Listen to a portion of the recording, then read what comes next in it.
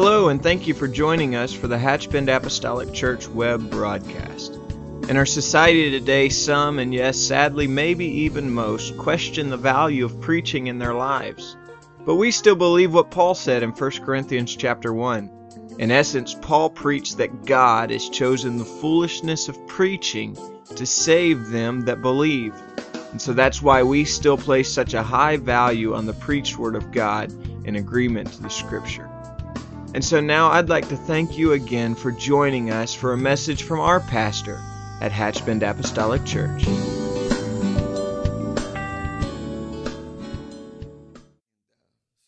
we're just going to take off and pray that the Lord will help us. I want to speak to our men, but I don't want to exclude our ladies in this service.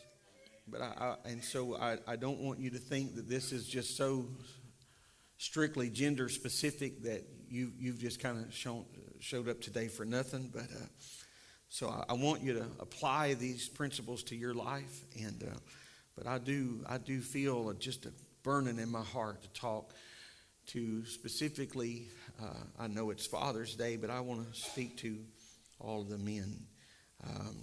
We say this every year, both at Mother's Day and Father's Day. There are some that are not biologically parents, but you certainly are influencers and have had your hand in the lives of many people, and the fingerprint and heart print of your life certainly is evident in the lives of children around you.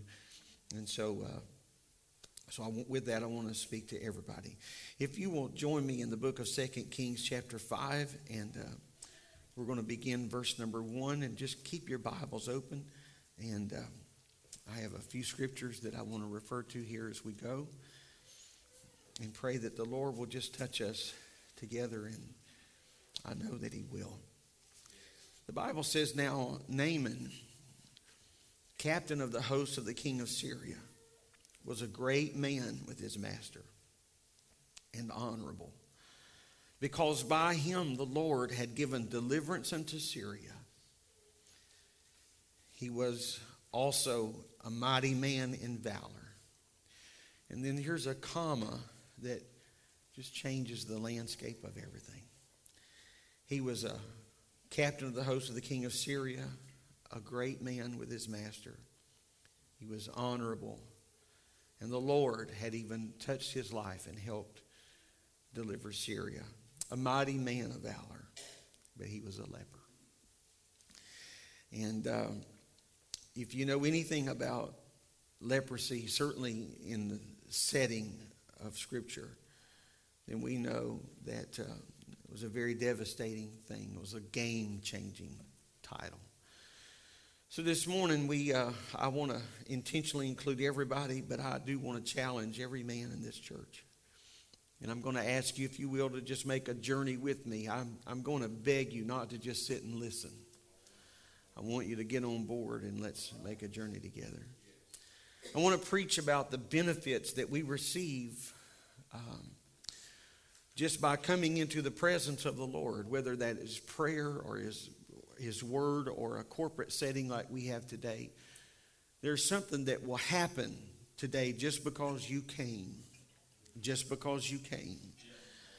And I think we have to understand that even though changes can be often subtle, at the end of the day or in time, those subtle changes are the very things that have brought us to where we are today.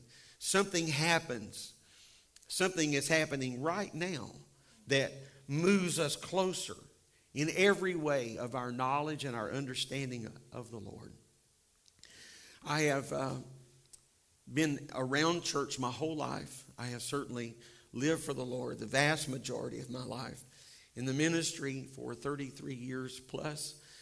And I don't state those credentials as a boast. I state them to make a point that after all of that exposure, I am still encouraged whenever I read the Word of God and I see something revelatory.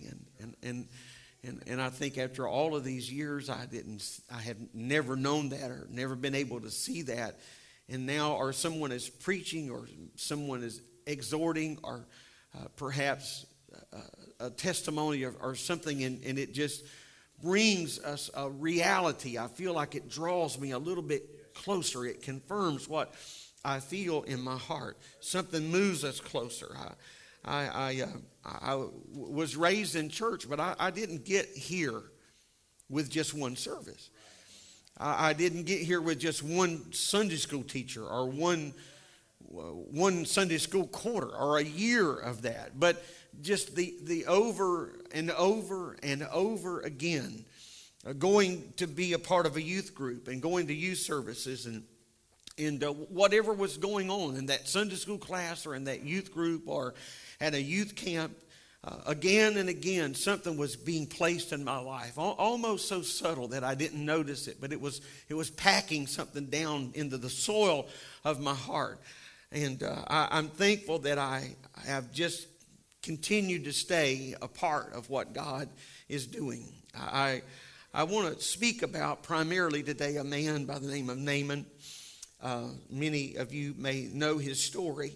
He was rich, he was famous, he was powerful, but he had a problem. He had a life-threatening problem that all of his power and all of his influence could not change. It couldn't change the landscape of that at all. His story is introduced to us in the book of 2 Kings chapter 5. The king of Aram had great admiration for Naaman because through him, God had given them victories. At this time, the raiders had invaded the land of Israel, and among the captives was a young girl that had been given to Naaman's wife as a maid. We don't even know her name. We know nothing about her.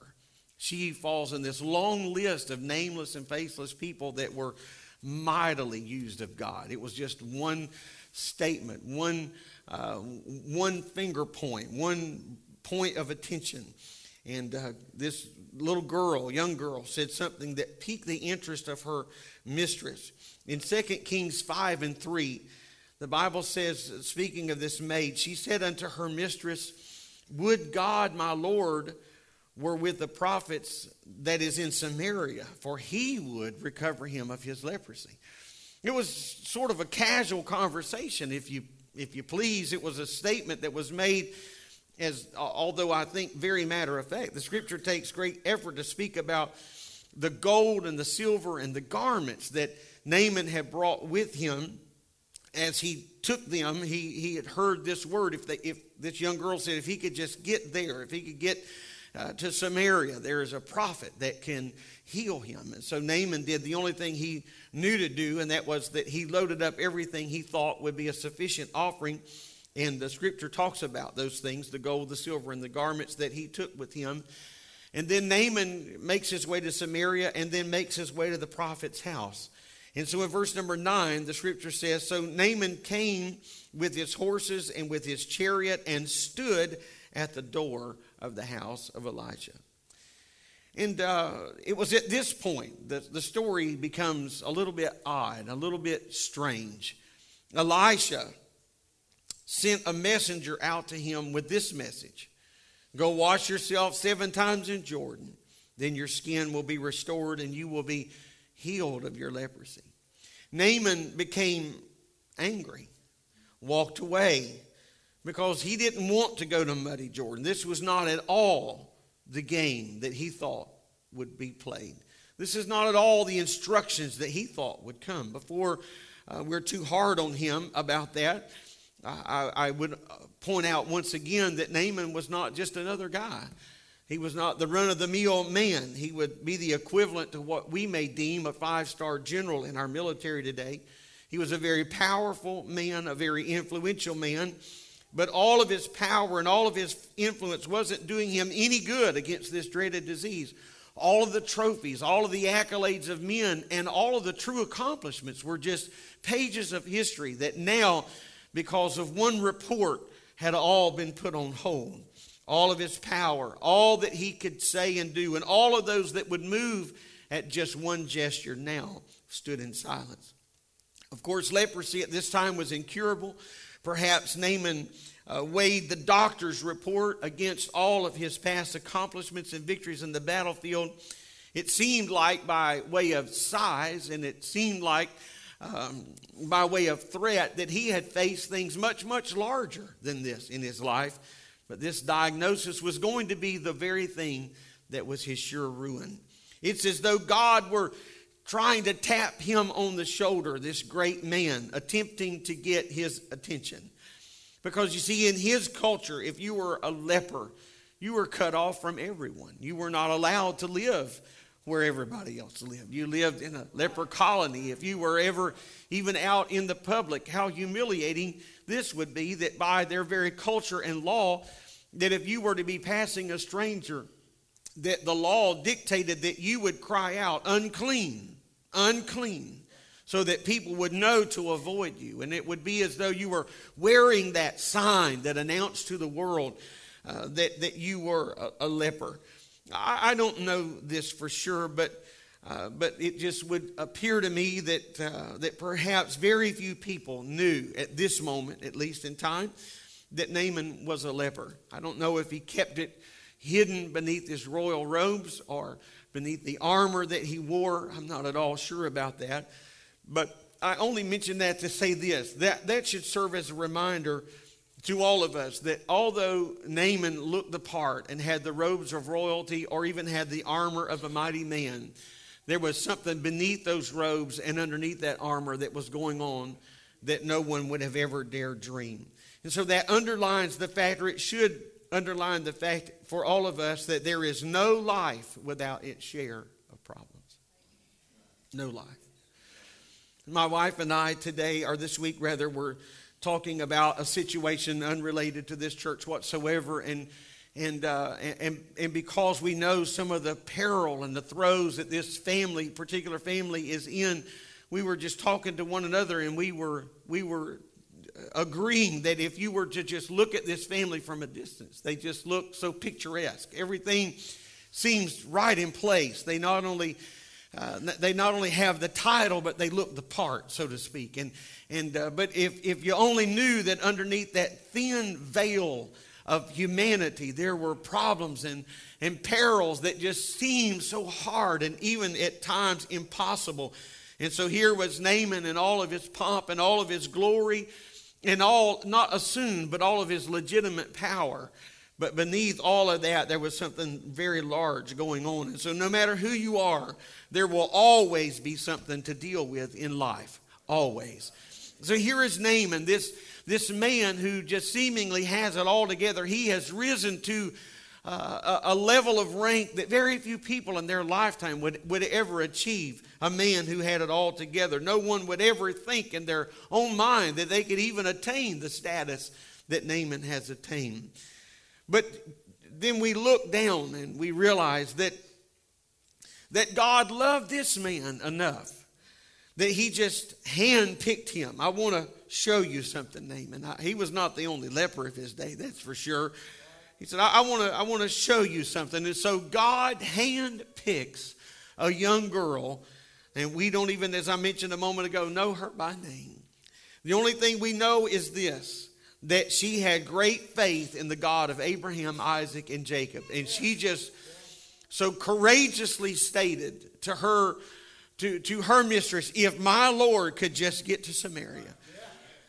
She didn't say maybe something may happen. She didn't say, if we crossed our fingers, if we just held out enough hope, if he could just get to the prophet in Samaria, he would heal him of his leprosy. And there was such great faith there. The only thing that we know is that she had great faith in her God. 2 Kings 5:3, it's not on the screen, but it's just, she said, would God, my Lord, were with the prophet that is in Samaria, for he would recover him of his leprosy. She had not only faith in God, but she had faith in the man of God. And so with great confidence she said that. There was no hint of a maybe, no hint of a hope so. The prophet that she speaks about is the prophet Elisha. When she spoke, obviously her masters paid attention. So he goes to Elisha. Picture this scene, if you will. Here's a great man going with the expectations of a great healing. He is expecting something dramatic to happen in his life. As a matter of fact, he is so confident that he is not making this trip in vain that he is willing to pay for it. And so he takes all kinds of gold and silver and garments with him. It has been said that if you were to combine the weight of the gold, the silver, and the cost of the garments all together, that it would be somewhere around $1 million of our currency today. And so with $1 million, he makes his way to Samaria as a gift, as a reward.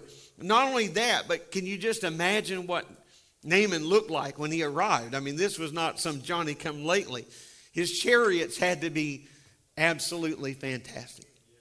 Here was a man among men. And so when he drove in, they no doubt, his chariots were plated with gold and silver, pulled by the finest stallions that money could buy. And so he made a statement wherever he went. They didn't slip into town in the shadows of night, but he come right down Main Street, pulled up to the front house in a cloud of dust. Once again, I'm just guessing. I'm just using my imagination, if you'll allow me. But I kind of picture somewhat that the house he pulled up in front of didn't resemble his house at all. If there were some houses in the pen outside, I wouldn't imagine that they even dare measured up to the horses that were pulling his chariots. I would imagine he pulled up to a pretty common house, and now a 5-star general awaits just outside the common home of a lowly man of God. To add insult to injury, Elisha doesn't even come out to meet him. He was not a man used to being ignored. He was not a man accustomed to being overlooked. Elisha had a servant by the name of Gehazi, and so Elisha, when he found out what was going on, Elisha just sent his servant Gehazi, and said, tell him to go dip 7 times in Jordan's river and he'll be healed. And so here's Naaman. Can you just imagine standing in his chariot with all of his men looking on? This was a shameful moment, an embarrassing moment. Is this man serious? Has he lost his mind? Does he not know that people would give anything just to have their picture taken with me? I mean, I can't believe he's not running out here. Don't you see all the press? Everybody knows that I'm here. I've come into town, and you don't even think enough about me to even come to the front door. So Naaman did what we would do, I assume. 2 Kings chapter 5 and verse number 11. Naaman was wroth. Naaman got mad. Yes, he did. He took his ball and he went home. He said, I'm mad, and he went away and said, behold, I thought he would surely come out to me and stand. Now listen, Naaman has this, and we're all guilty of the same thing. You ever heard somebody's name, you've never met them, you already have them pictured, and then when you meet them, they don't look anything like, I'm not even sure why we went all the effort to even try to imagine what somebody we've never met looked like. Or we play these scenarios out in our mind, and so it's obvious because Naaman gives it all away. It's obvious that he has played this out in his mind ever since his maid has now talked to him about Elisha. He has, in his mind, he has just rehearsed how this is going to happen. And he said, I thought he would come out to me and stand and call on the name of the Lord his God and strike his hand over the place. I mean, he's going to lay hands on him and recover the leprosy. And he was just going to take care of this. He was just going to come out and he was going to pray, and it was going to sound just like a preacher's prayer. Don't act like you don't know what that is. And he was going to strike his hand over this, and everything was going to be well. But this is not happening anything like what he envisioned. Naaman said he thought Elijah was just going to come out, wave his hand, and everything was going to be taken care of. They're going to throw a big party. He's going to offer all of this gold and silver and the garments, and Elisha was going to take the money and run, and everybody's going to go on their way. I mean, it just can't get any better than this. I'm going to be healed. Elisha is going to be blessed, and we're all going to go home. But that's not at all how this happened. Naaman is so furious, and his pride is wounded. His ego has been bruised. Initially, as we talked about, his problem was leprosy. But right now, his problem was his ego. Something had gotten larger than the leprosy. His pride had become a greater enemy than the disease that was gnawing away at his very flesh. He had all this gold and silver and garment, but it's as though Elisha is not even interested enough to come out and even take one peek at it. And then again, one more time in this same story, just a few skips away, another nameless, faceless individual speaks eternally. And he said, if the prophet had bid thee to do some great thing, wouldest thou not have done it? Now, I don't know who this man was. I don't think that he was just a man that had a knee-jerk reaction. I think it had to be a man close enough to Naaman that he felt comfortable to be able to speak into his life. But he said, now, before you drive all the way back home, don't you need to consider something that you've come, look around. You've brought all of this stuff. And so if he had asked some hard thing of you, you would have gladly done that. And again, I'm thankful for those nameless people in the scripture that were willing to be a voice, at least for a moment. There must have been something in those words that stirred and checked the heart and the conscience of this man, Naaman.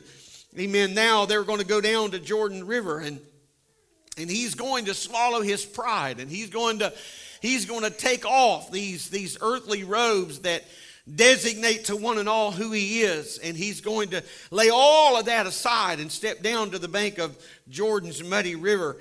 And he goes down the first time and comes up, and he still has leprosy again and again. The second, third, fourth, fifth, sixth time comes up, and he still has leprosy. Amen. I know you know this story. I understand that. In my opening comments, I mentioned this to you, that we don't get all we need the first time we come. I didn't know everything there was to know, and I'm not alluding that I am the Bible answer man today, but I didn't know all there was to know about this when I started this journey.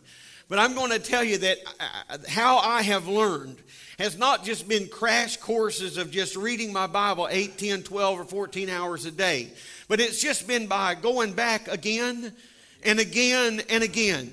Amen. I was here Wednesday. And you know what? I decided I'm coming back today.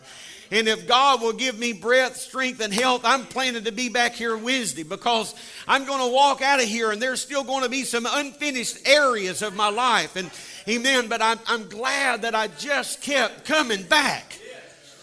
Amen. Naaman, if you go down one time and come up the same, and then you pack all of your bags and go home, it's still, you're going to fall miserably short because you've only just approached this one time.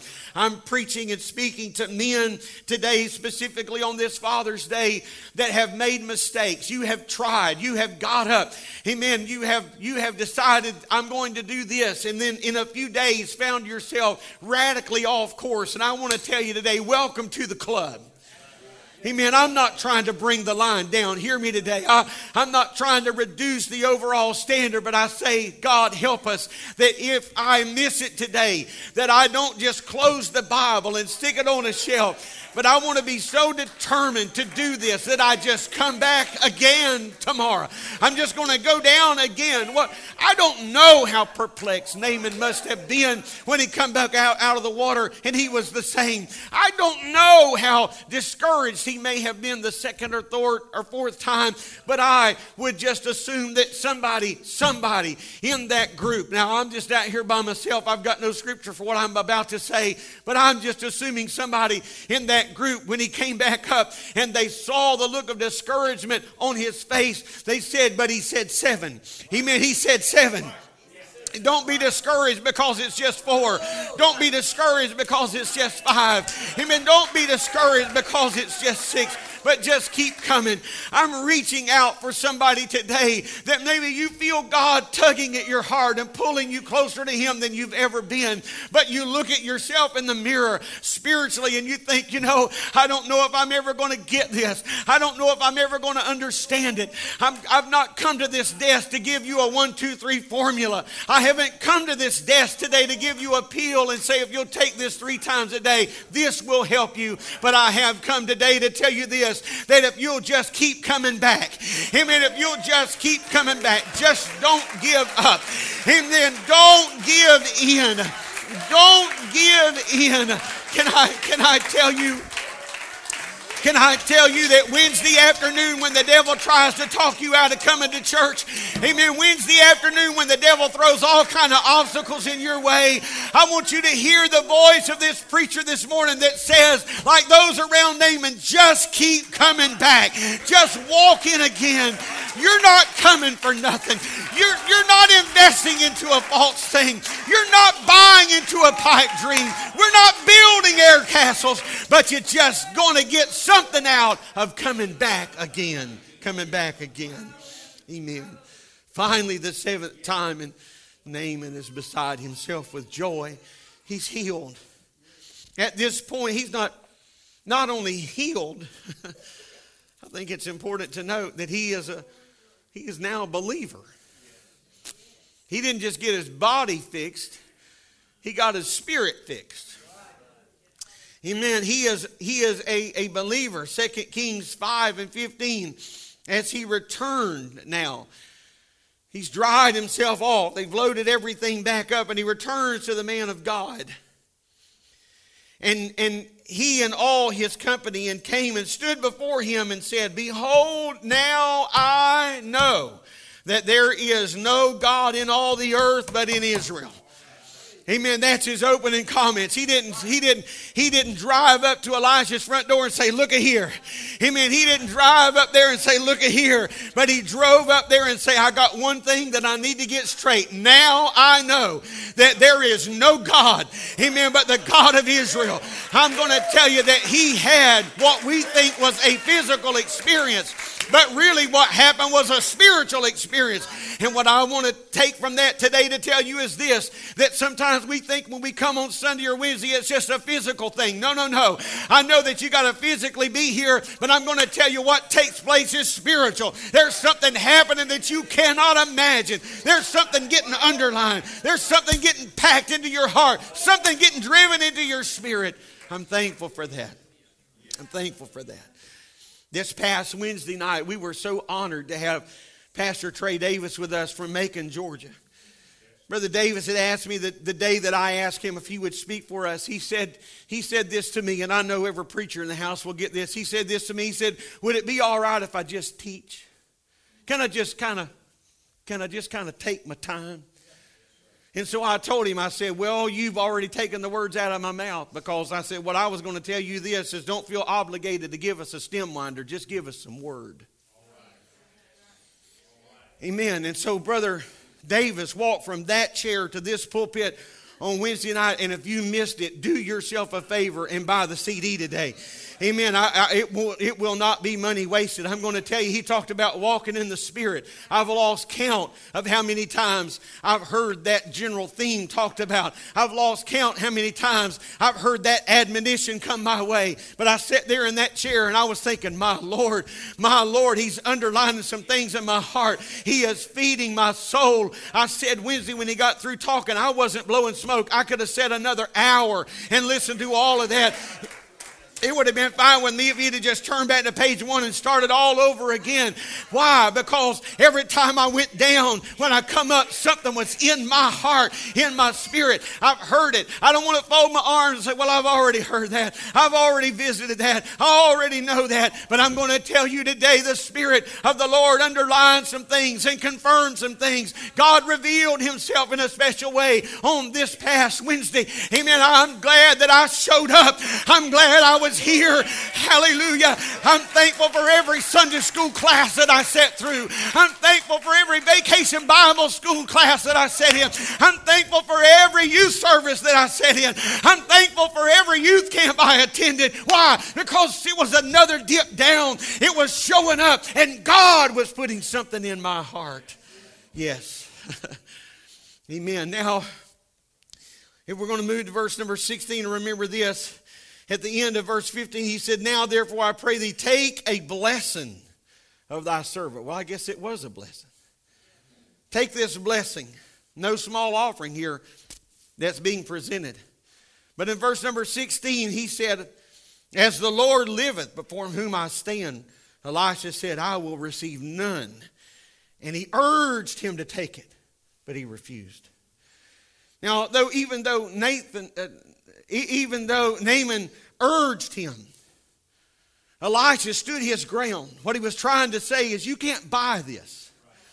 I mean, this is what Simon later would have to learn in the New Testament. You can't, how much does this cost? You can't buy this. You can't purchase this. What happened here is divine. What happened here is from God. And then there is a rather odd twist to this already strange story in verse 17. So now Naaman is convinced that I cannot give him anything. This man will take nothing from me as a gift. So he says, well, all right. Shall there not then, I pray thee, be given to thy servant? Give something to me. If you won't take anything from me, I want to take something with me when I go. And here is what he asked for. He said, I would like to be given thy servant 2 mules burden of earth. For thy servant shall henceforth offer neither burnt offering nor sacrifice unto other gods, but unto the Lord. Now remember, he said, when he come up out of that water, I realized that there was no other God but the God of Israel. I know all this other is tomfoolery. And so he said, if you won't take anything from me, I need to take one thing more home with me. Amen. An incredible story. A man who seemingly has everything. Don't forget that the animals that he brought with him were still laden with all of this gold, all of the silver, and all the garments. Amen. But he was missing the most important thing. A story about a man that was about to meet God in such a unique fashion. I think one of the most incredible parts, this is me, of this story is found in, was not that he was healed of leprosy, amen, but I personally think one of the greatest parts of this story, amen, didn't even take place there in that muddy river. I think the most powerful thing that happened that day happened in the heart of this man. He recognized his need of God in his life. And I'm reaching to men this morning that would recognize your need of God. I'm even preaching and reaching today for Holy Ghost-filled men, amen, that would recognize your need of God. You are not so shrewd you can do this by yourself. You're not so strong you can make this with an every now and then show up. You're not so with it that you can make it with an every now and then engaging in prayer and worship and the Word of God. I'm going to tell you that something needs to wake up in our heart and say, you know, regardless of my education, regardless of my influence, regardless of who I am or what I am, regardless of what I may have, I need God. Because if I don't have God, I have nothing. Amen. What power, what wealth, what fame, what influence could not do. Just a few moments in the presence of Jehovah was able to take care of. Amen. You see, you don't have to leave the presence of God unchanged. Naaman came into town carrying gold and silver and fine garments. I think we would all agree that was precious cargo. But on his return trip, he was going to be taking something home that looked a whole lot different. It was still the product of the earth, but it wasn't gold and silver. His cargo represented something entirely different. In verse 17, Naaman says, I am just asking you for 2 mules burden of earth. Now, what is the connection? I believe the connection is found in Exodus 20 and 24. I believe this connection is found here because this is what the Lord said. We know as Exodus 20 is where we find the reference to the 10 Commandments, and God had just spoken to Moses about delivering the people. Amen. God had told them that not to make him gods or make them gods of gold and silver, but he did say in verse number 24, here's what I want you to build me. I want you to build me an altar of earth. Amen. I want you to build me a place where I can meet with my creation. Build me an altar of earth. Amen. And so this was no small thing that Naaman was asking for. He said, I want you to help me. And I know that we realize that God is God and he could have scooped up sand from anywhere. But here is a man who had a powerful experience in Samaria.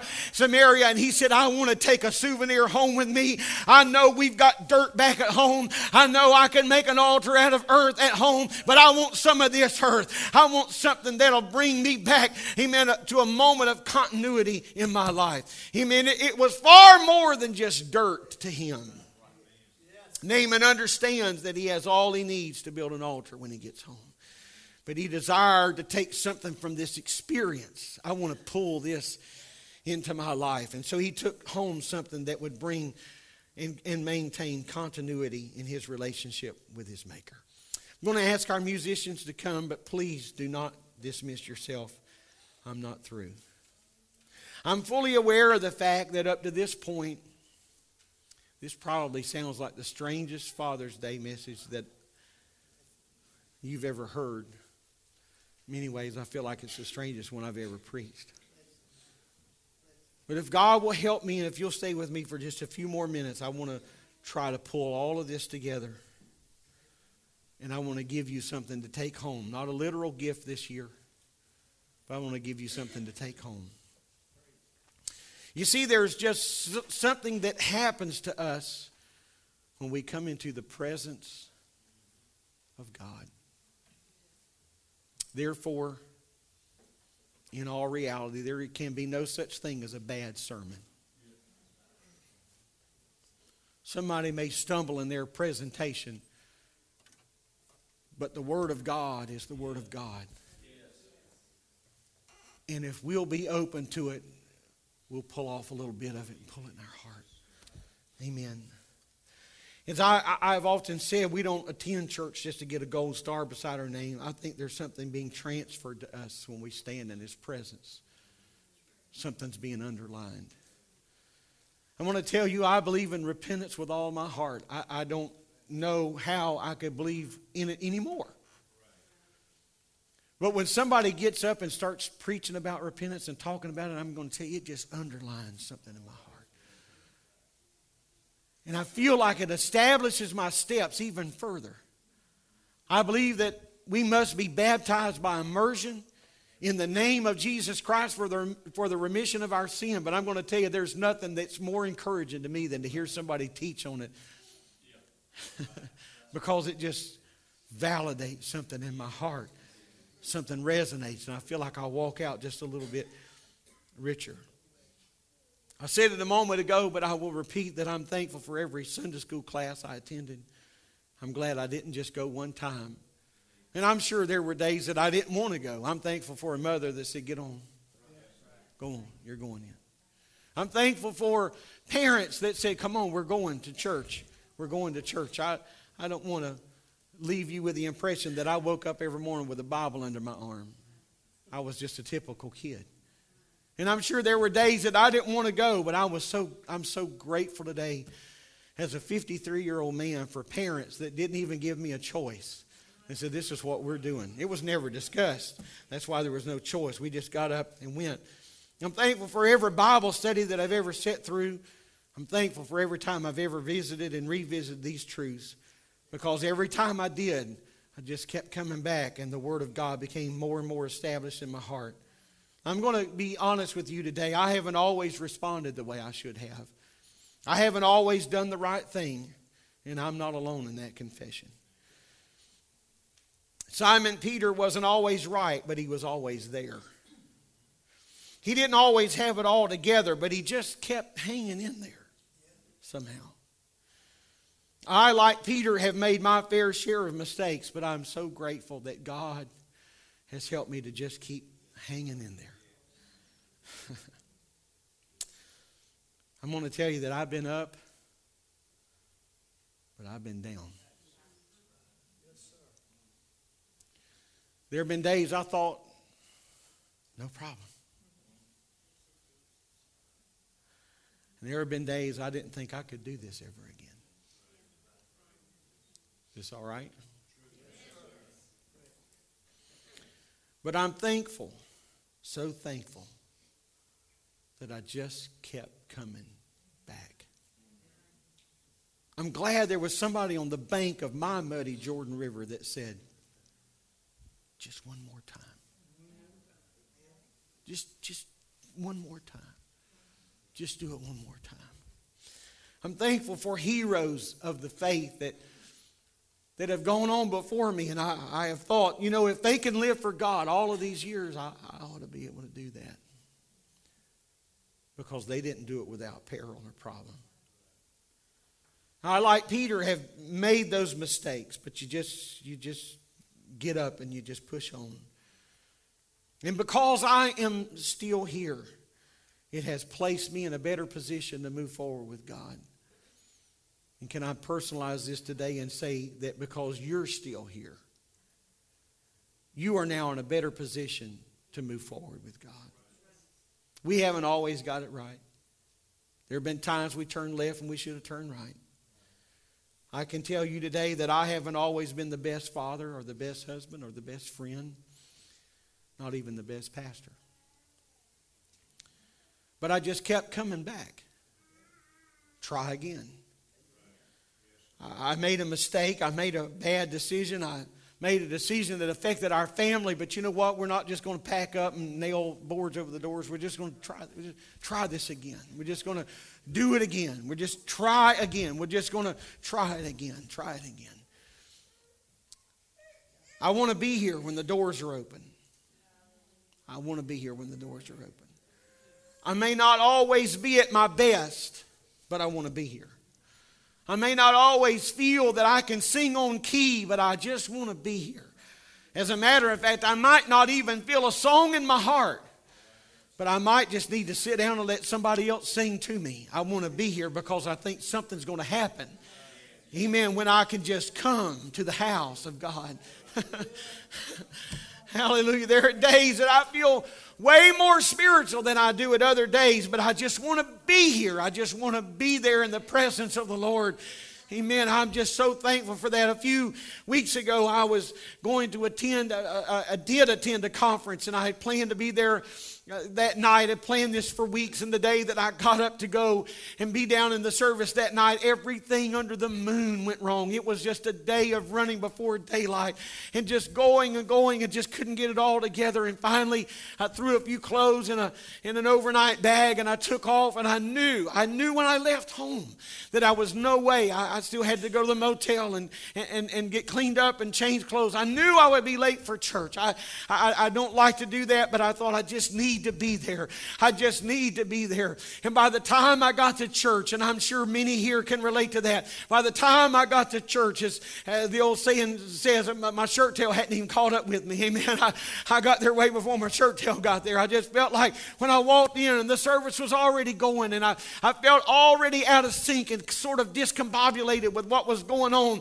And there was a part of me on the way to church that said, you know what, you're exhausted. Why don't you just go back and just go to bed? Why don't you just rest? But I thought, no, I need to be here. I'm not trying to sound super spiritual. I'm being honest with you.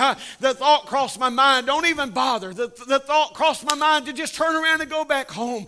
The thought crossed my mind, just stay in the room and get some rest. You need it. You deserve it. But I thought, no, I want to just go. I want to go and be there in the service. I went to the service and I sat behind about 5 or 6 young men, the young ministers, and apparently, I mean, they had apparently eaten jumping beans for lunch or whatever, because every time somebody just even said scat, they jumped up on their feet. And so I spent half a night just looking at the back of their suit coat, and there were times I thought, man, I can't even see the preacher. I'm just being way more honest than you came to church to prepare for today. But I'm sorry, but I thought, oh, I don't even know. But then I got to thinking, no, I want to be here. I just want to be here. If I can't see the preacher, if I had to buy the CD, if I had to buy the DVD, I need to be here, because there's just something about showing up. Amen. There's just something about being there. I'm going to tell you, if you're running late for church, keep driving. Don't let the devil talk you out of it. Amen. If you feel like you're only going to get here for the last few minutes, come on in anyway. Come on in anyway, because something's going to get in you. Something's going to get in you. Praise God. Praise God. I'm going to share with you my inspiration for having this attitude. I didn't find this inspiration in me. I found it in someone else. And as you listen along, you may recognize him. He was there when Jesus said, "Follow me." He was no prize, but he was there. When Jesus came to heal his mother-in-law, he was there. When they fished all night and caught nothing, and Jesus come along and said, "Cast your net on the other side," he doubted the outcome, but he was there.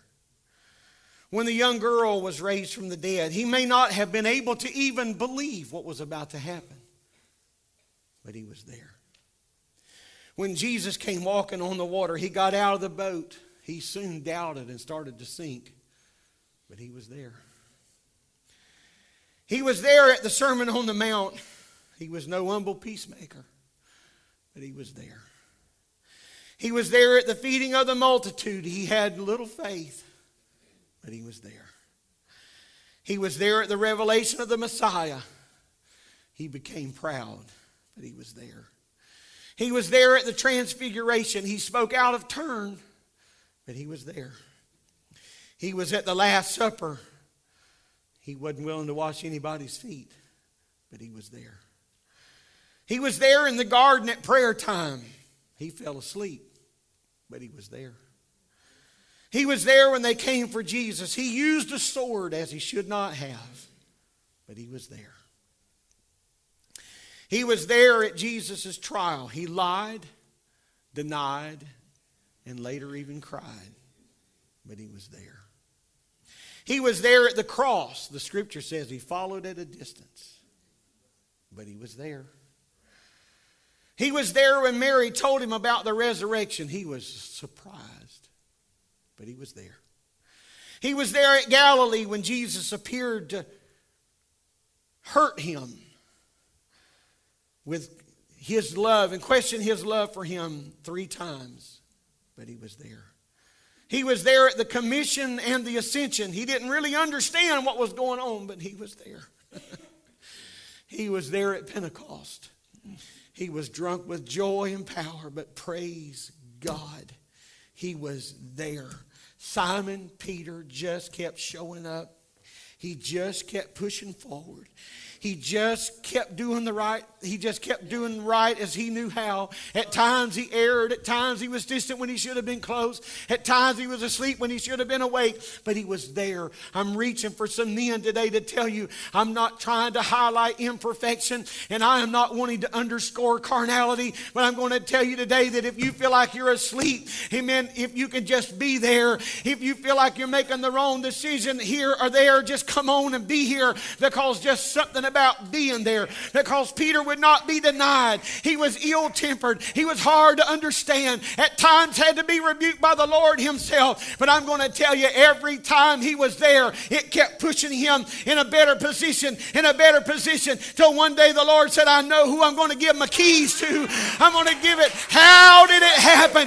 It just happened because Simon said, I'm going to be there. I'm going to be there. Naaman, how you going to get what you need? Keep getting up, sir. Keep getting up, sir. Keep getting up, sir. Keep getting up, sir. And so I tell you today, just keep showing up. Just keep showing up. I'm reaching for you today. Amen. I'm calling on you, men. Let's stand together to show up. I'm not just asking you to be a warm body, but I'm asking you, let's come together when these doors are open with a spirit of expectation.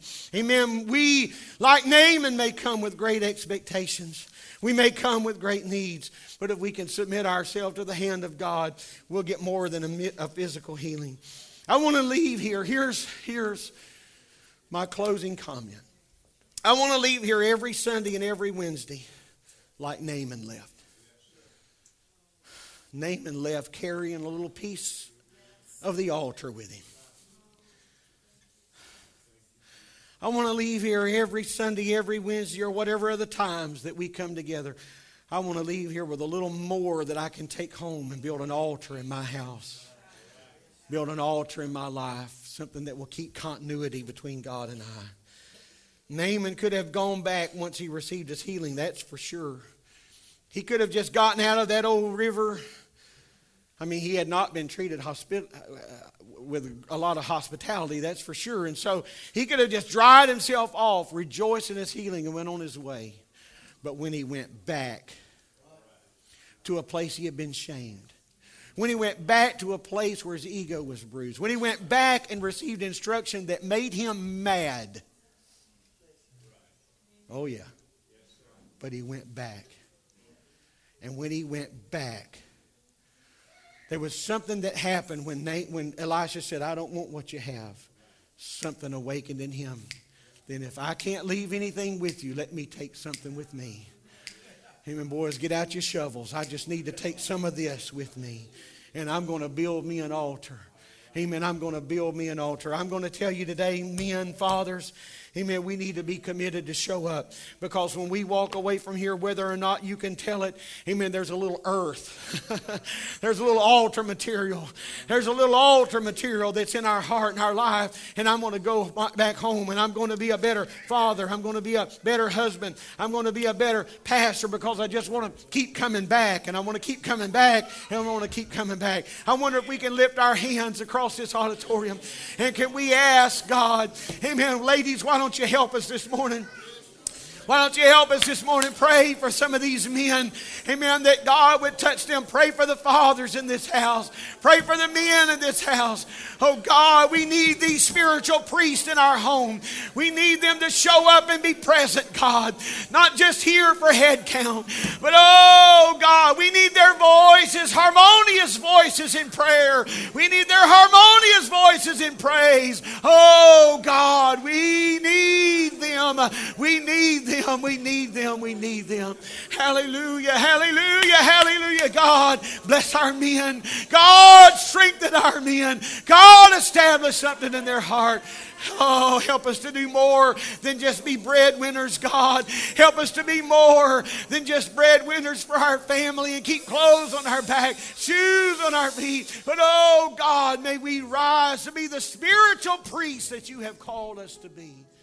We're going to do that by just being there, by just being there. In Jesus'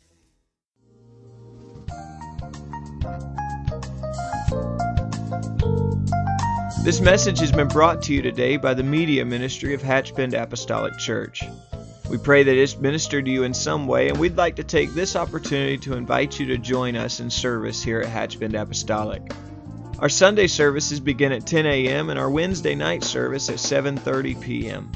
For any more information or to speak with our ministry staff, please feel free to call our church office at 386-935-2806, or you can visit the contact link here on our website.